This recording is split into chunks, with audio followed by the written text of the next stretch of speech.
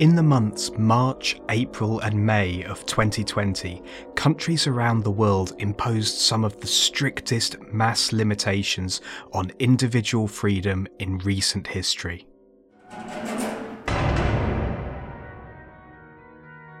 The mass confinements, known colloquially as lockdowns, were an attempt to halt the transmission of the rapidly spreading novel coronavirus, COVID-19. For the first time in modern history, a true pandemic had wrapped around the globe, but also for the first time, modern medicine and modern technology was to be tested against contagion. Contact tracing, epidemiological modelling and vaccination research were already underway, with support from nearly every national and international medical research body. The scientific apparatus of the planet bent towards the new threat, but it needed time to be effective. So, enforced population confinement and restrictions on movement were necessary. Factories were closed, cities deserted, and planes grounded. And we started to notice something else. Another change to something that we were already highly sensitive to and had been worried about for a long time. The stalled global economy resulted in reduced carbon emissions. According to a paper by Corinne Lequerre et al. In the May 2020 issue of Nature Climate Change, daily global CO2 emissions decreased by 17% in April 2020 versus the previous year. At the absolute peak, emissions in individual countries decreased by 26% on average. Air travel was one of the worst sectors affected. And during those 3 months, March, April and May of 2020, daily air traffic was down 75%. And according to the Global Carbon Project, this corresponded to a 60% decline in emissions from aviation. Aviation normally contributes somewhere between 2.5 and 3% of all man-made greenhouse gas emissions. It sounds small, but when you think about the estimated 26% of emissions that come from all agricultural efforts planet-wide, the outsized impact of aviation becomes clear. But the pandemic is not the way we want to reduce greenhouse gas emissions. The effects were too temporary and too costly. The UK government alone expects to spend close to £400 billion on efforts to contain COVID-19 and alleviate the burden on individuals and the economy. Crashing the global economy is a poor response to any crisis. And in any case, the world is opening up again. A year on from the height of lockdown, the International Air Transport Association data shows air cargo demand in April 2021 outperforms even April 2019 by 12%. And although revenue passenger kilometres, which is a metric to measure passenger demand, in April was still down 65.4%, it was growing 3% month on month. The world had begun to move again.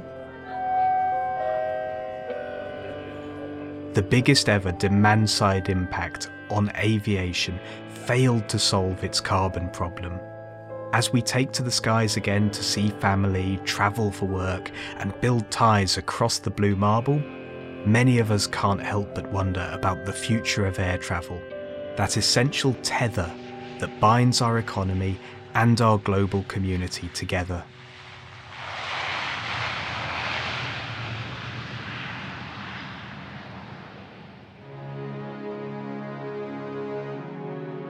Hello and welcome to Engineering Matters. I'm Alex Conacher. And I'm Bernadette Ballantyne. In this episode we are looking at an innovation that might help conventional aviation become more sustainable. It requires no changes in behaviour, no newly designed aircraft engines, and no exotic hydrogen-based systems. It is a creation of the National Renewable Energy Laboratory in Colorado, which is itself part of the US Department of Energy. And for the last few years, one of its most promising projects has been to look at satisfying the growing demand for sustainable aviation fuels. To meet this demand, a team has been working on a process that they say converts wet waste carbon to meet jet fuel specifications. Which is an elegantly academic way of saying that they've been taking slaughterhouse waste, dairy waste, some really nasty byproducts from industrial food processing that would otherwise rot in landfill and release enormous amounts of methane into the atmosphere. And they have repurposed it as aviation fuel. This is then blended with existing fuels in ever-improving ratios.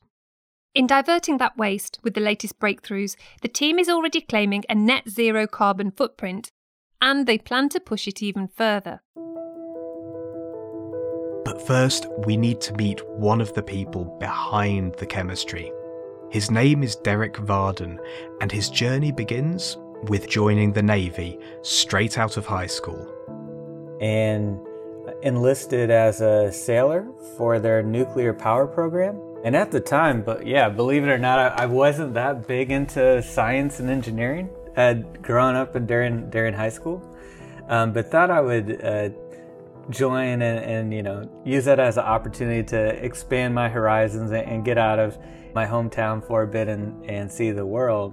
The programme was a revelation for Derek as it split theoretical learning in the classroom with hands-on experience in a training submarine powered by a full nuclear reactor. And learning how this whole engineering system works, which was just for me to actually connect it with something I could have my hands on and that immediate feedback from what you'd be learning in the classroom.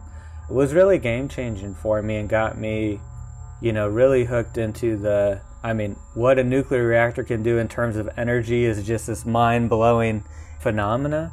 After 6 years in the Navy, with a strong energy background and hooked on engineering, Derek went to study environmental engineering. Although at that time biofuels existed, they were not as mature or relevant to technology as they now have the potential to be.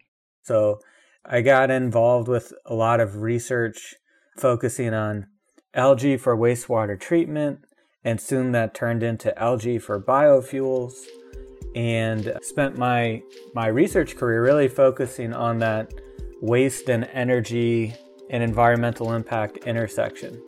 Then, with his degrees completed and his PhD in progress, Derek decided to spread his wings.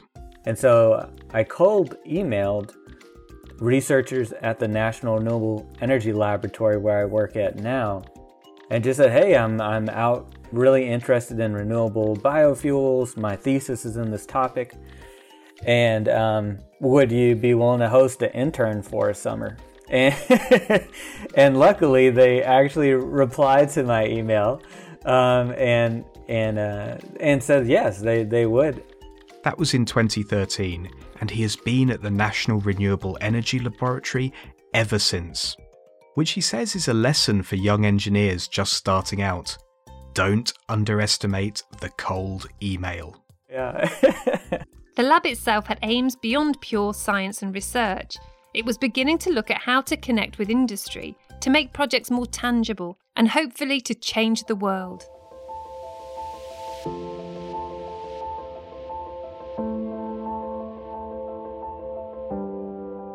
The US Department of Energy has been looking at converting food waste biomass into fuels for over 5 years. And that's where we will begin, because the food waste problem is very real. According to the Food and Agriculture Organization of the United Nations, an estimated 1/3 of all food produced for human consumption in the world goes to waste. That's about 1.3 billion tonnes per year. The waste occurs all through the supply chain, from the farm itself all the way to the household. It represents enough calories to potentially feed every undernourished person on the planet, and Target 12.3 of the Sustainable Development Goals calls for halving global food waste at retail and consumer levels by 2030. But even if we set aside the humanitarian ethics of the situation, there is an environmental cost to this. Of the 26% of human greenhouse gas emissions that come from agriculture, about 24% comes from food waste. That's 6% of all human greenhouse gas emissions resulting from food loss and waste. Methane is many times more potent than carbon dioxide as a greenhouse gas, most estimates putting it at 20 to 30 times worse, and so this results in more than twice the emissions generated by aviation. And so Derek, the NREL, the US Department of Energy, all knew that this was a wasted fuel source that could no longer be ignored. And so in this project, we actually looked at, when you look at the biological process that's taking place, you can actually stop before methane. And so these microorganisms are doing just what we do as humans. They're chewing on the carbohydrates that are in food waste. There's a lot of protein, a lot of fats and lipids. The biological web at work. And so this technology uses a mixture of naturally occurring microorganisms. And instead of making methane, it produces what they're called as volatile fatty acids. So they're just these short chain carboxylic acids that are products from fermentation. And we've been working, there's research going on in the National Laboratory System, but we've also been working with industry partners that have moved the technology forward into the demonstration and piloting scale to be able to take food waste and other wet waste resources and ferment and separate these short chain carboxylic acids. It's a bit of a joke they have in the laboratory, as these volatile fatty acids are not actually that volatile. They're fairly stable and liquid at room temperature. But they smell. They smell really bad. And again, I think as human beings, we've evolved to smell decomposing food. So we're highly tuned to pick up on these odor compounds. But we received this liquid volatile fatty acid solution. And our work, primarily in my team, has been focusing on how to catalytically then, with non-living chemistry, use a solid catalyst very similar to the catalyst that's in your automobile tailpipe that can convert your engine gases and oxidize those. The process developed at the National Renewable Energy Laboratory turns these volatile fatty acids into finished jet fuel. And a lot of the effort goes into trying to understand how to tune and tailor the chemistry, to take the short molecules and make them longer, as well as removing oxygen from them to make sure they are compatible with existing jet engines. And to meet all the specifications required for certified jet fuel, which are rigorous. In our team, we've been developing essentially catalysts for two main chemical transformations. The first one is called a ketonization catalyst, and it takes two volatile fatty acids and actually turns them into one molecule. And so what's neat about the chemistry is you can actually stitch together molecules that are small and make them in the appropriate boiling point range for a jet fuel. Over the last 5 years, in consortium with other research organisations, they've been looking to tune and tailor the catalysts and reaction conditions to turn as many carbon molecules as possible into these elongated ketones. Making this first chemical transformation as efficient as possible.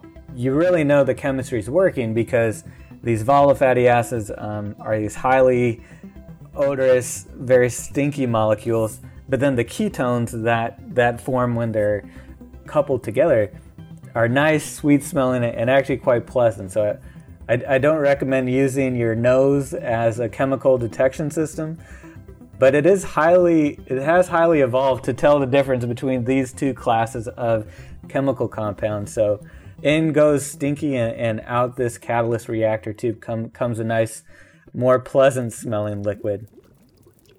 The organic ketone liquid is separated from and sits on top of the water that is left over from this process. And once that longer carbon backbone is formed, the final catalytic step we work on is then how do you remove oxygen fully and add hydrogen so that the fuel now is comprised fully of just carbon and hydrogen.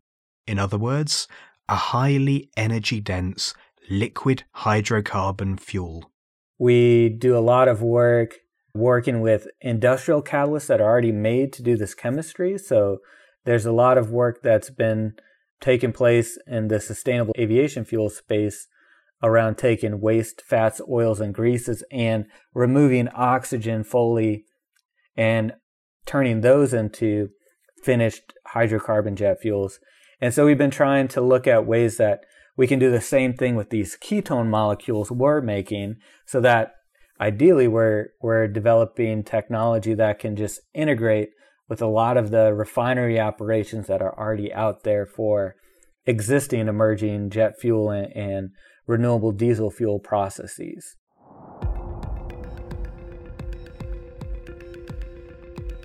After that, they send a sample off to the University of Dayton's Research Institute to analyse the fuel properties of the hydrocarbon solution.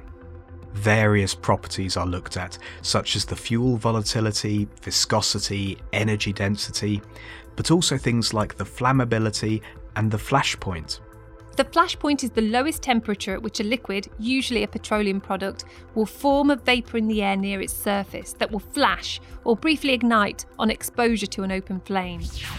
The flash point is generally an indication of the flammability or combustibility of a liquid. And then we take that and then go back to the first step of the actual fermentation itself and try to understand how we can tweak the process, tailor the chemistry, or modify the biology to really get more carbon into the desirable range of jet fuel products that we're trying to make. For this project in particular, the initial target was to achieve a liquid that could be blended in with a fossil jet fuel at a 10% level and still meet all of the fuel property specifications that were set out by ASTM International. ASTM International is the governing body that helps develop the metrics for qualifying a fuel and saying that if it meets them, there'll be no difference between a sustainable aviation fuel and a fossil-derived aviation fuel.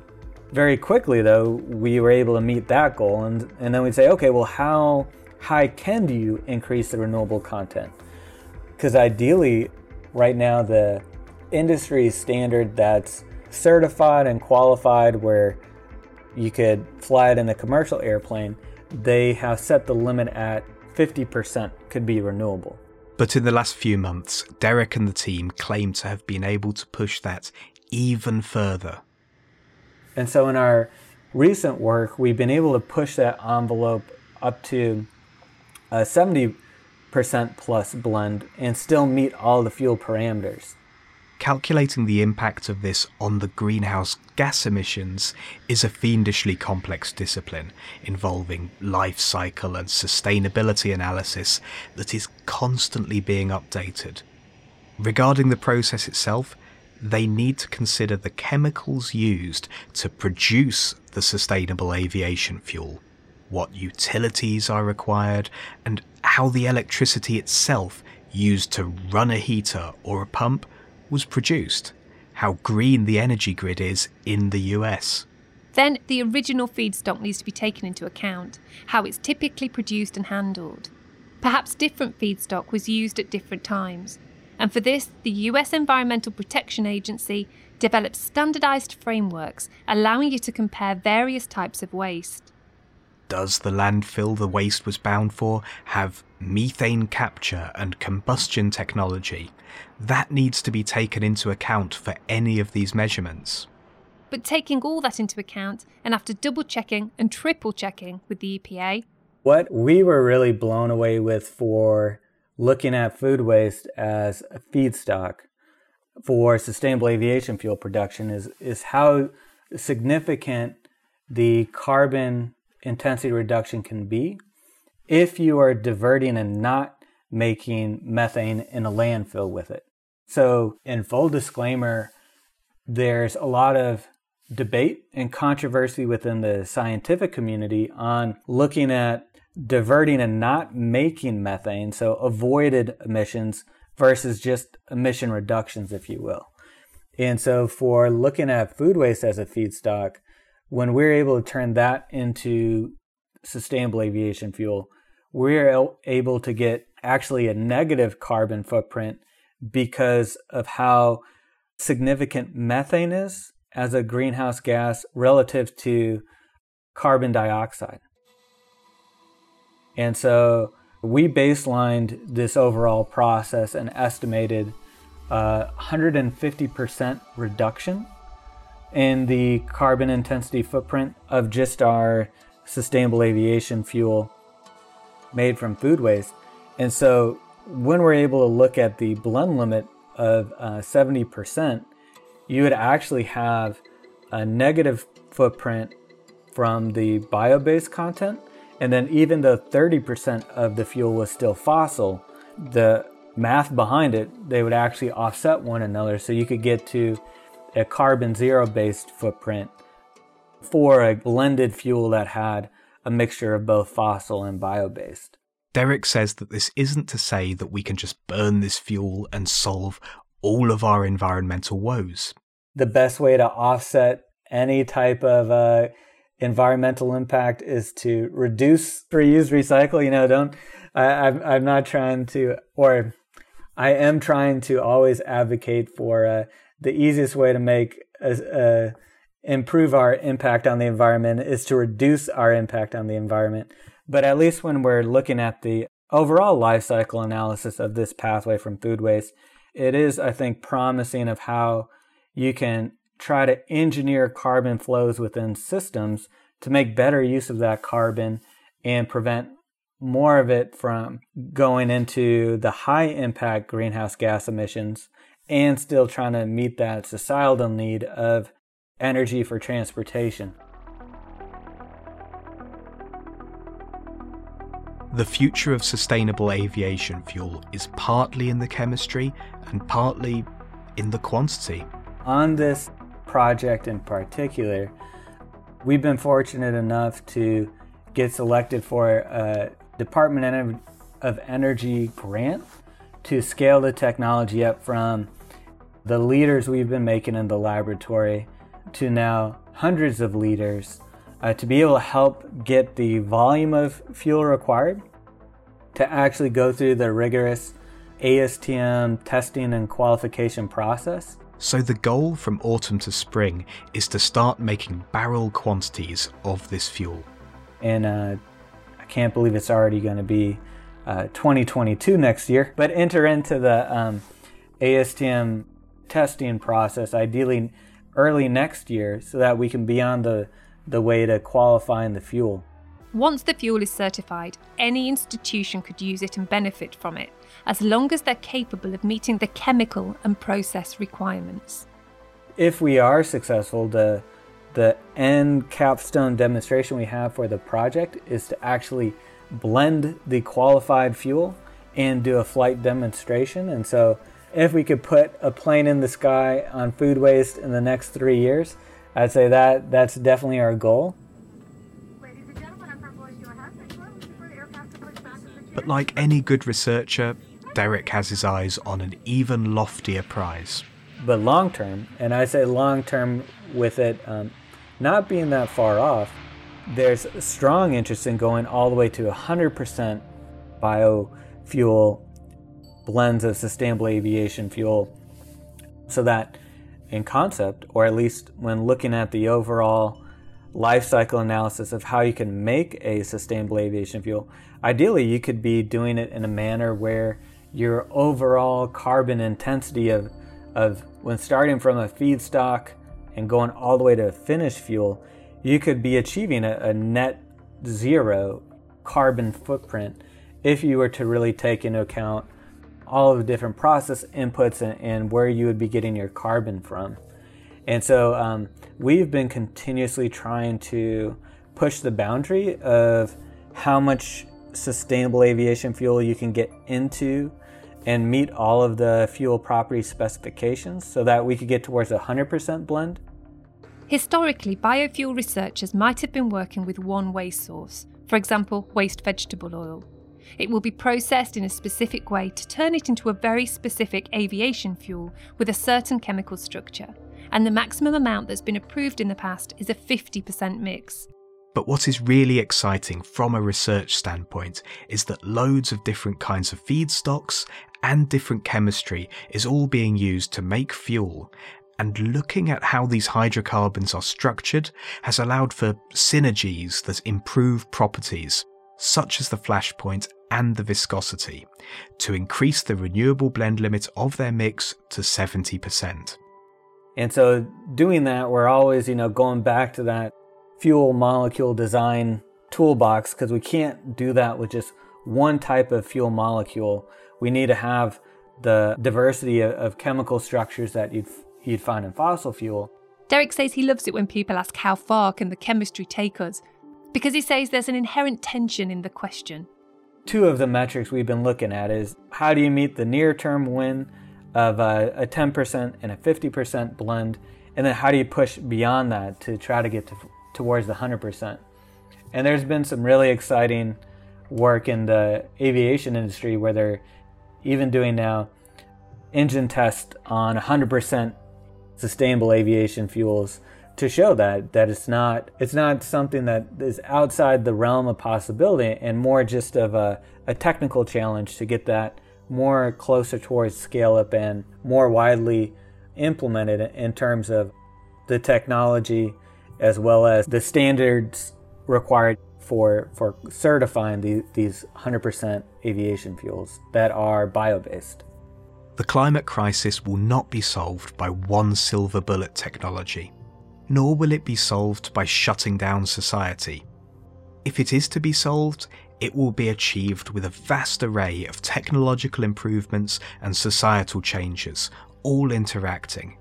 Efforts to find ways to make use of the waste of one sector for essential activity in another will form a critical part of a cleaner, greener future.